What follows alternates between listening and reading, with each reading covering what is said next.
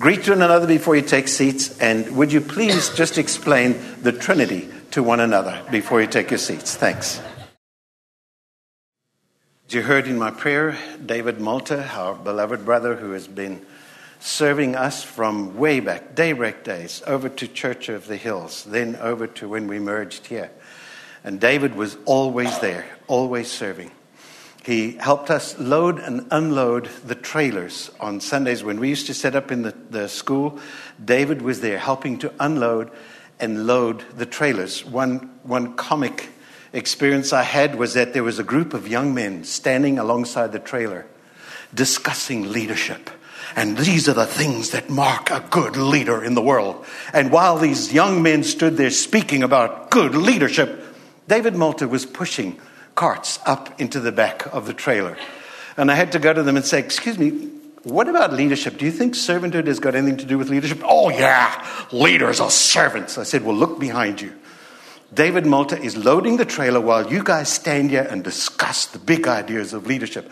Don't you think you should rather lead? It was one of those satisfying moments in life. David was always there, at the back, greeting people. I remember one Sunday we had a man show up who was very threatening. I mean, he was the kind of person that you want to call 911 and have him hauled away. David dealt with him. David just took him aside, talked to him calmly, sent him on his way. So David has been serving us. He served as chairman of the board for many years. He has been one of our wonderful supporters in every single way. And this week he fell asleep in the Lord. And the last few days we've watched him suffer. It was in a sense a relief that David has gone home to be with the Lord. And he's waiting there for us. And believe me, it's not going to be long before we're going to be there too. But just want to encourage you to continue to comfort Paula in the days to come. Let's pray together. Father God, thank you that we've had the experience of seeing how you have changed lives, and we saw the way in which you changed David. And you made him into a man who was, as when we asked people, who do you see in this church who's like Jesus Christ? People would speak about David. And thank you that right now he's rejoicing in your presence. And Spirit of God, we want to become more and more like Jesus. So teach us this hour. I pray in Christ's name. Amen. Like most of you, I'm a visual learner. I learn from reading. I learn from hearing things too. But in order for me to really learn something, I always have to try to reduce it to something that I can feel or see or describe. And that's why I'm so thankful that when Jesus tried to explain to us the Christian life, he used that incredible image of the vine and the branches, where he said, I am the vine, I am the stem of your life. You are the branches. If you tap into me, you will be saved.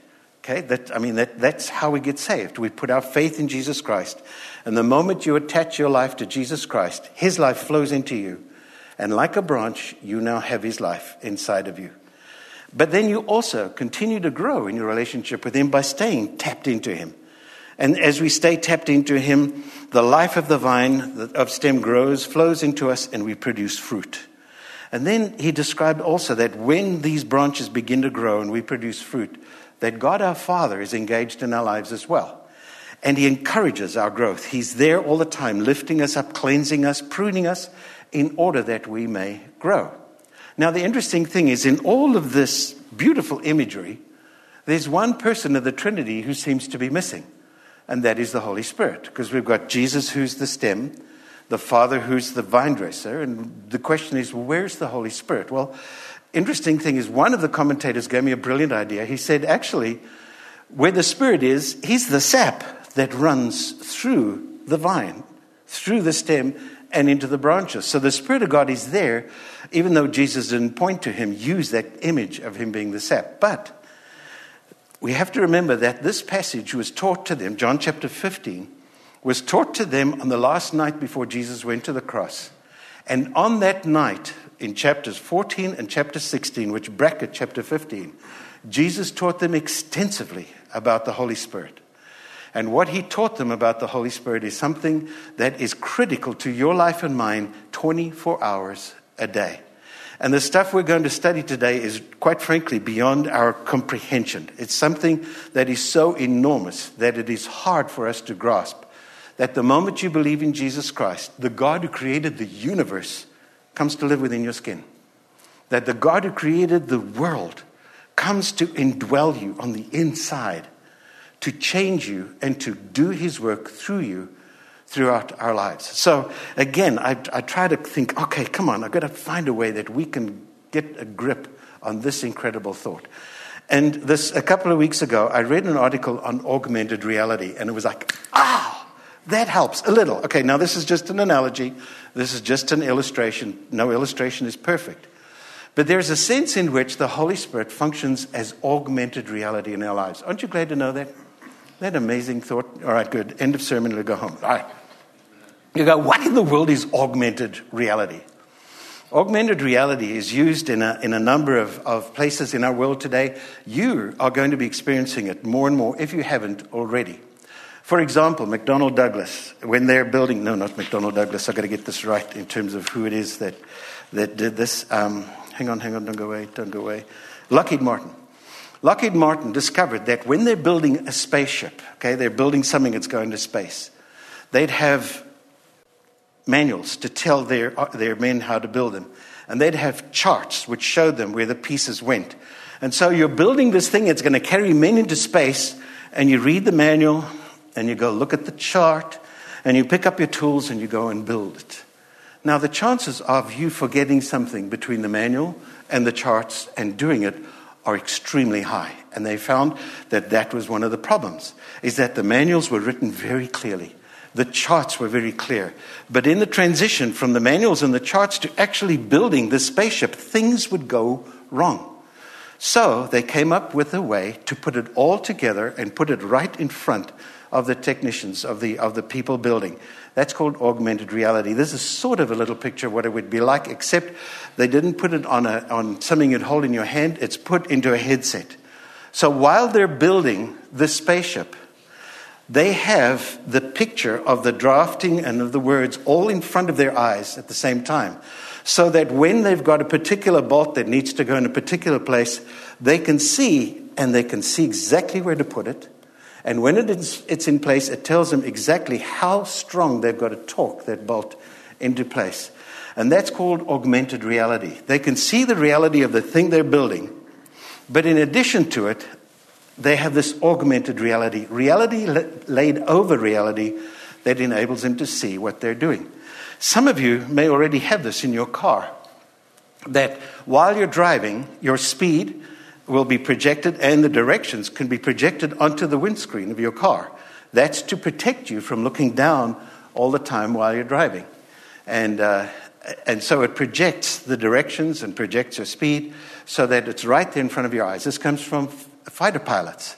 They were among the first ones to use that. In their visor, they would see everything they needed to see as they were flying an airplane. Actually, you can also now use augmented reality when you go shopping. You can take a picture of a chair and hold it up to your room, and you can see through your camera, and you can place the chair wherever you want to. That's called augmented reality. So, here's what God has done for us. Once you believe in Jesus Christ, He puts His Spirit inside of you, and He gives us the Scriptures. And as we live, the Spirit of God wants to be so integrated into every single moment of our lives that He is the augmented reality that we see. So when you see suffering, you watch your brother going to home to be with the Lord, there's the augmented reality of, we know where he's going. We know he's about to step into the presence of Jesus Christ. He's about to leave behind this body of his that is now broken down, and he's been given a new body. Do you see? There's the augmented reality. When you have something going wrong in your life, and the pain and the suffering is so large, the Spirit of God reminds you that God is with you. He's been with you from the moment of conception. He'll be with you till the moment you die. And there's never a moment in your life that you're ever separated from the love of God. How does the Spirit of God tell us that? Through Psalm 139 and Psalm 103. As passages of scriptures become part of our brain, God gives us this augmented reality so that we begin to see life through different eyes. We begin to experience life in a way that we never could have before the Spirit of God came into us. Now, Jesus wanted his disciples to understand that.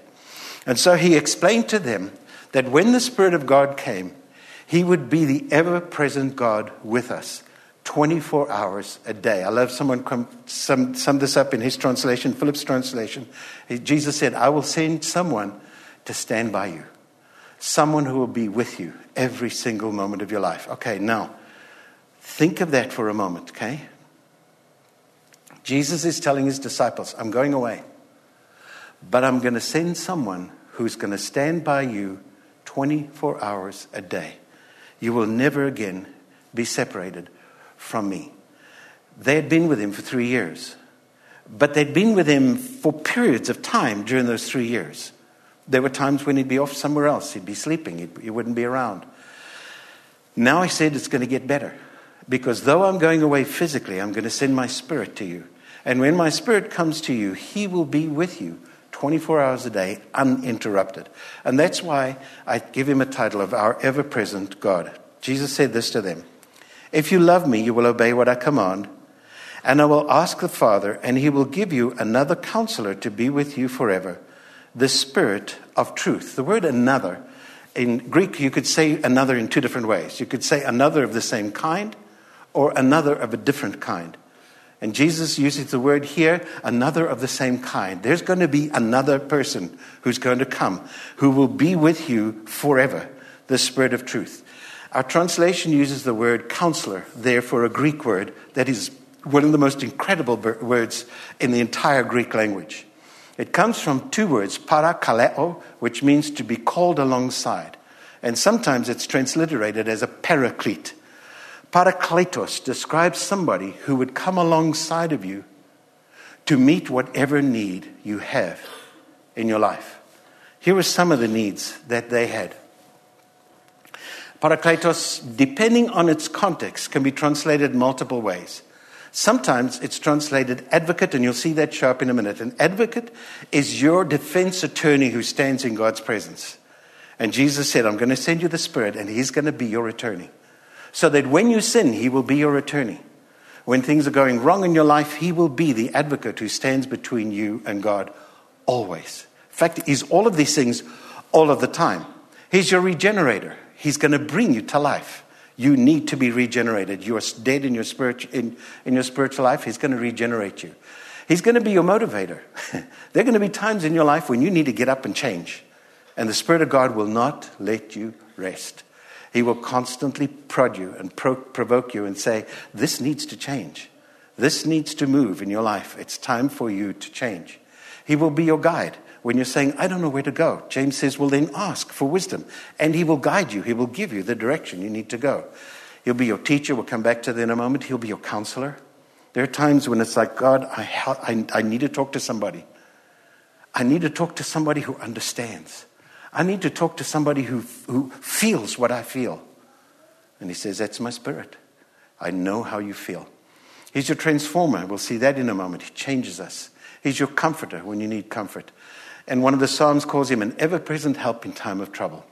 And so Jesus says to his disciples, I'm leaving you physically, but I'm going to send you another person just like myself who will come and who will be with you forever. I want to go back to that verse just so we see it again. If you love me, he said, you will obey my command. And I will ask the Father, and he will give you another counselor to be with you forever, the Spirit of truth. And you say, well, what's obedience got to do with it? It's very simple. In order for him to have that effect in our lives, we have to stay close to Jesus. When you stay close to Jesus, his Spirit is then able to function in all of those ways. So he meets us at our deepest needs. Whatever our needs are, Jesus said, my Spirit will be there to meet your needs. How? He says the world cannot accept him because it neither sees him nor knows him. But you know him, for he lives with you and will be in you. Now he's talking to his disciples who've already experienced the power of the Holy Spirit. At one point, Jesus breathed on them, gave them the Holy Spirit in a temporary basis, and he sent them out to minister. So they'd already experienced the power of the Holy Spirit in their lives as they went out and served Jesus. Jesus says, but it's going to be better. He lives with you now, but he will be in you. Okay, now, see, this is the point at which we have to be going, wait. You're telling me that the Spirit of God, who is this complete, ever-present help in time of need, will be in us? In case they miss the point, Jesus says this: I will not leave you as orphans. I will come to you. Before long, the world will not see me anymore, but you will see me. Because I live, you also will live. On that day, you will realize that I am in the Father, and you're in me, and I am in you. Okay. There's mind-boggling stuff. I asked you to explain the Trinity to one another. Now, if you did, please explain it to me afterwards so that I can learn. The fact that God is one and God is three is just impossible to understand, except that there's some things we can grasp, and that is that the Father, the Son, and the Spirit live in this perpetual relationship with one another. And they've invited us to come into this relationship so that the Spirit of God comes into us and He connects us directly to the Father and the Son, so that the Bible calls us new creations. The only way to describe us is to say you are a new species, something that never existed before the Spirit of God fell upon this world. You are a new species, a new creation in Christ Jesus, and you have this direct connection with the Spirit of God. Now, some people go, well, in that case, we should see wonderful things happening. We should see sparks flying and all kinds of things. Let me assure you that one of the most powerful ways the Spirit shows up is the way He changes us from the inside out. And the way He changes what you long for, what you love, what you live for. He changes you so that your value systems begin to shift. And you begin to develop the character of Jesus Christ. It takes time. Fruit grows slowly, okay? Believe me, you go outside and say, all right, it's spring, let's have some peaches on that tree. And the tree goes, it takes a while. Nope, I want peaches now. I want them immediately. It takes a while for them to grow. So keep in mind that while you're looking at this, the Spirit of God is in you if you're a believer in Jesus Christ. And He's already doing that work. He's already available. So that whatever it is you need, He's there and available for you to meet your needs. Now, that concept of Him being our augmented reality, let me just walk you through some ways in which He is our reality augmenter. Over in chapter 16, Jesus says this: but very truly I tell you, it is for your good that I'm going away. Unless I go away, the advocate will not come to you, but if I go, I will send him to you. He's talking to the disciples. He says, I'm going away. And you can imagine them going, are you kidding? You're going to leave us? For 3 years, you've prepared us to be part of your kingdom, and you're going to leave? Wow, how are we going to survive? He says, it's for your benefit. How can it be for their benefit that he goes away? Between this room and He's ascending to heaven, what event happened? He's teaching them in this room on the night of the last Passover. Later He's going to ascend into heaven. What event comes between these two time frames? The cross. The next day He will go to the cross and He will die to take the punishment for our sins. And in that sense is how He goes away. And if He didn't go to the cross and die on the cross, they would have died physically and lived for eternity with no hope at all. It's for your benefit, He said, that I go away. There's also another reason why it's for our benefit, and that is because then He could send His Spirit. When He ascended to heaven, He then sent His Spirit down. And so it was for their benefit that He had to go away. And He says this: but when He comes, He will prove to the world to be in the wrong about sin and righteousness and judgment. About sin because people do not believe in me. So the Spirit of God, when He came down, and as He works now, begins to work in our hearts and our minds long before we believe in Christ. He works in our hearts and minds and begins to convince us of the fact of sin. We don't believe we're sinners. Don't look at me so self-righteously. We don't. You confront somebody about their sin, what will they do? They'll find all kinds of ways to explain why. Oh, no, that's not true of me. No, I don't really sin. I'm actually a very good person. I'm a wonderful person overall, whatever. The Spirit of God says, nope, that's sin. And there are times in your life and mine when He does that. He comes in and now, understand this. In the life of a believer, when He convicts us of sin, it's not to crush us. It's in order to bring us to the place of forgiveness. So when He does it, it's not because he's wanting to beat up on us. It's because He's wanting to heal us. But this is the whole world about sin and about righteousness and judgment about sin. The world may not want to understand and may not want to believe that when Jesus died on the cross, He was being punished for sin, but that's a fact of life. And there comes a time when in all of our lives, as we're brought to faith in him, we finally begin to understand in that it's only by believing in Jesus Christ that we can be forgiven. About righteousness, he said, because I'm going to the Father where you can see me no longer. He ascended into the presence of God and he's going to come back again. The world will know he's king. And about judgment, because the prince of this world now stands condemned. That's wonderful news. Satan is not alive and well on planet Earth today. We think he is. Satan is desperately sick and on planet Earth today. Okay, he's a defeated foe and he will ultimately be condemned completely because of Jesus. He says, but when he, the Spirit of truth, comes, he will guide you into all the truth. The word aletheis, which is translated as truth here, also means reality. And so that's where I got this concept from. That what the Spirit of God does is he enables us to see reality. And guys, that's one of the most important things we must learn, to see life in terms of the greater reality. My sister sent me an email yesterday. Her daughter and son-in-law are moving to Australia. And her heart is breaking. She's losing her daughter, she's losing her granddaughter, and they're moving to Australia, and she will probably only see them maybe a couple more times the rest of her life. And my heart breaks for Margaret, I know. In fact, she yelled at me. And you went away, and Kathy went away, our sister who lives in New Zealand. Everybody's abandoning me, and I can feel that enormous pain that she's feeling. But Kathy knows Jesus Christ, Raymond knows Jesus Christ, and so does her daughter.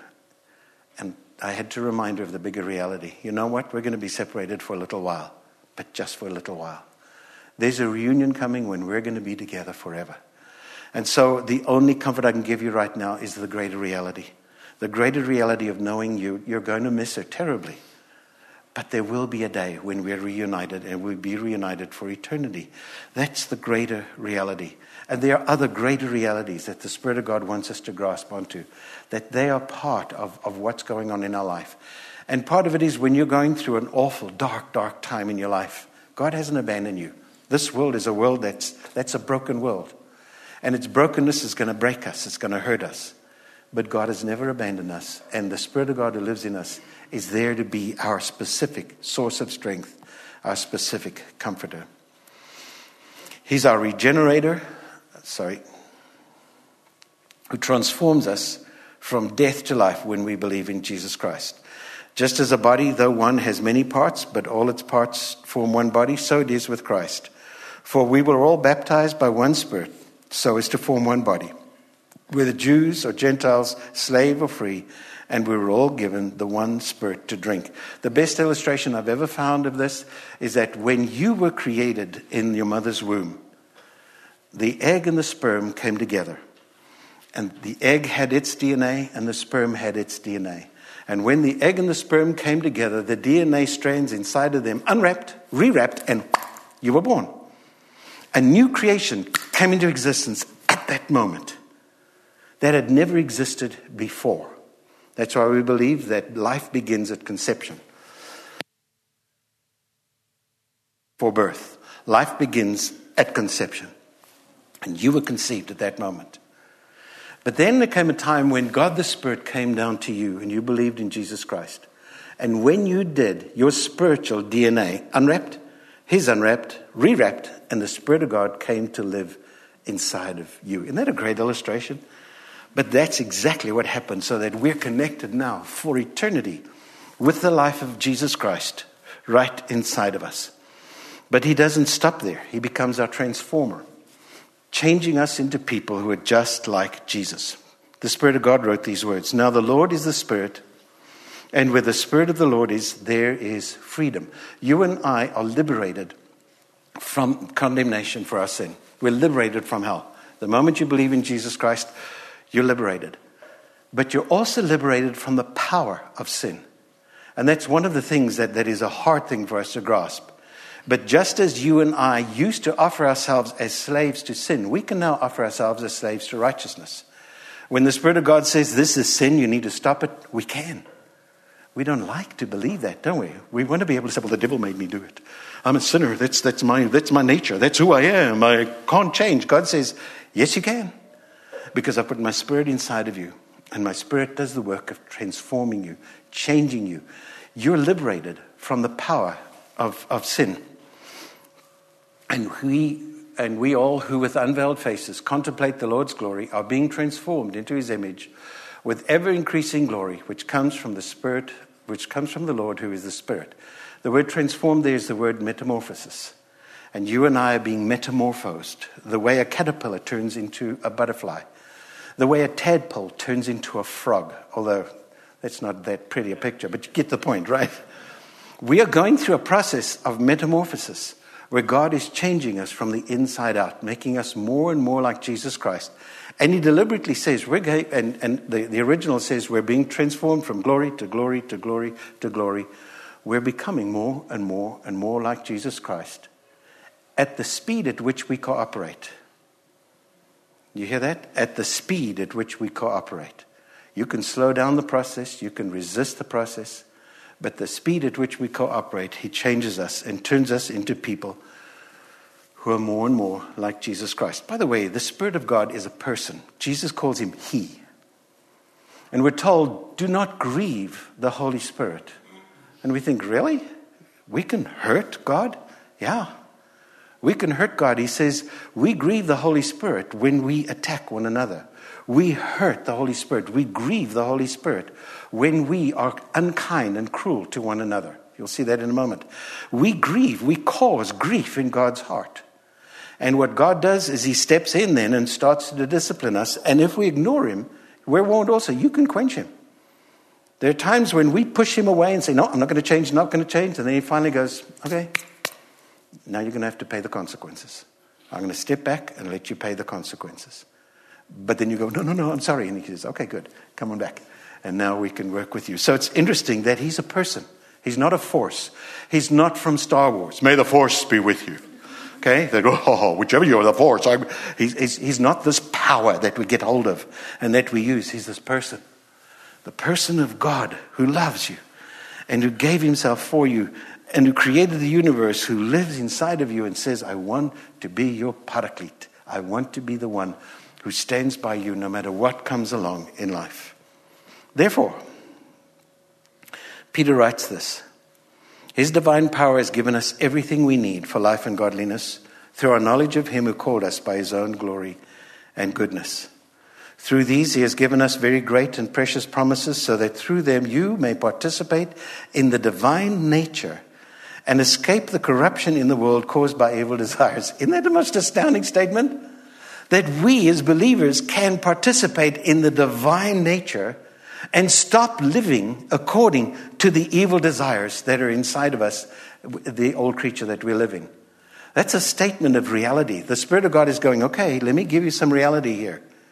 You can become someone who participates in the divine nature, becoming more and more like Jesus Christ. You go, good, well then I'll just sit back and wait for it to happen. Yeah. He says, for this very reason, read with me. For this very reason, make every effort to add to your faith goodness, and to goodness knowledge, and to knowledge self-control, and to self-control perseverance, and to perseverance godliness, and to godliness brotherly kindness, and to brotherly kindness love. Now notice that he's given us the power to do this. We've got to do it. We've got to make sure then that we continue to grow. That we add goodness to our lives and self-control and perseverance and brotherly kindness and brotherly love. We're to be working on developing those things, and the reason we can is because the Spirit of God lives inside of us. And he changes us and makes us want to change. He says, for if you possess these qualities in increasing measure, they will keep you from being ineffective and unproductive in your knowledge of our Lord Jesus Christ. What does that hint will happen if we don't work at it?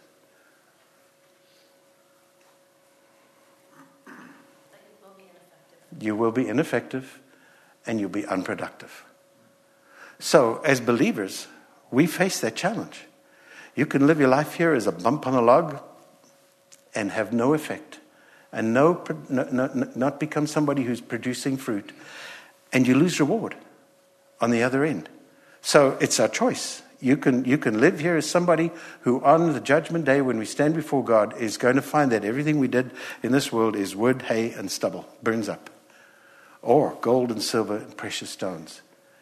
God summons us not to just exist, but to live for Him and to be transformed for Him. I call the Spirit of God, the ever-present God, someone to stand by you. And Isaiah tells us something really interesting. He's talking about the future millennial kingdom, okay? When Jesus is Himself governing this world. But it's true for us from the moment the Spirit of God comes into this. Listen to this.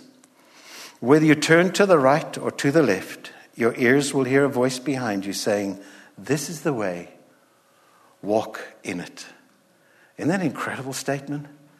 God says, okay, wherever you go in life, I'm with you. I'm always with you. And when you need direction, ask for direction and listen. And I will be there to guide you and to lead you in the direction that I want you to go. Okay.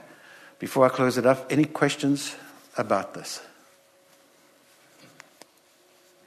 It's just a warning in case you fall asleep. What was that verse 9 from? Isaiah 53? No, I don't know which verse you're talking about. I'll have to look it up for you later. So, verse 9. It's from the Bible. Yeah. There's a sense in which all of this knowledge should make us go, that's crazy. That's beyond what I could possibly imagine. Every generation has discovered something that was always there in the Bible. And it's interesting that you go back 3 or 4 generations, they knew nothing about this. The weirdest thing, it just got all buried somewhere. But then it began to surface, and it's always been there in the Bible. And it's always been there that God has already been at work in many individuals. But now, more of us are aware of it. More of us can participate in it. More of us can grow as a result of it. I found this really interesting summary in a new book that just came out from Francis Chan.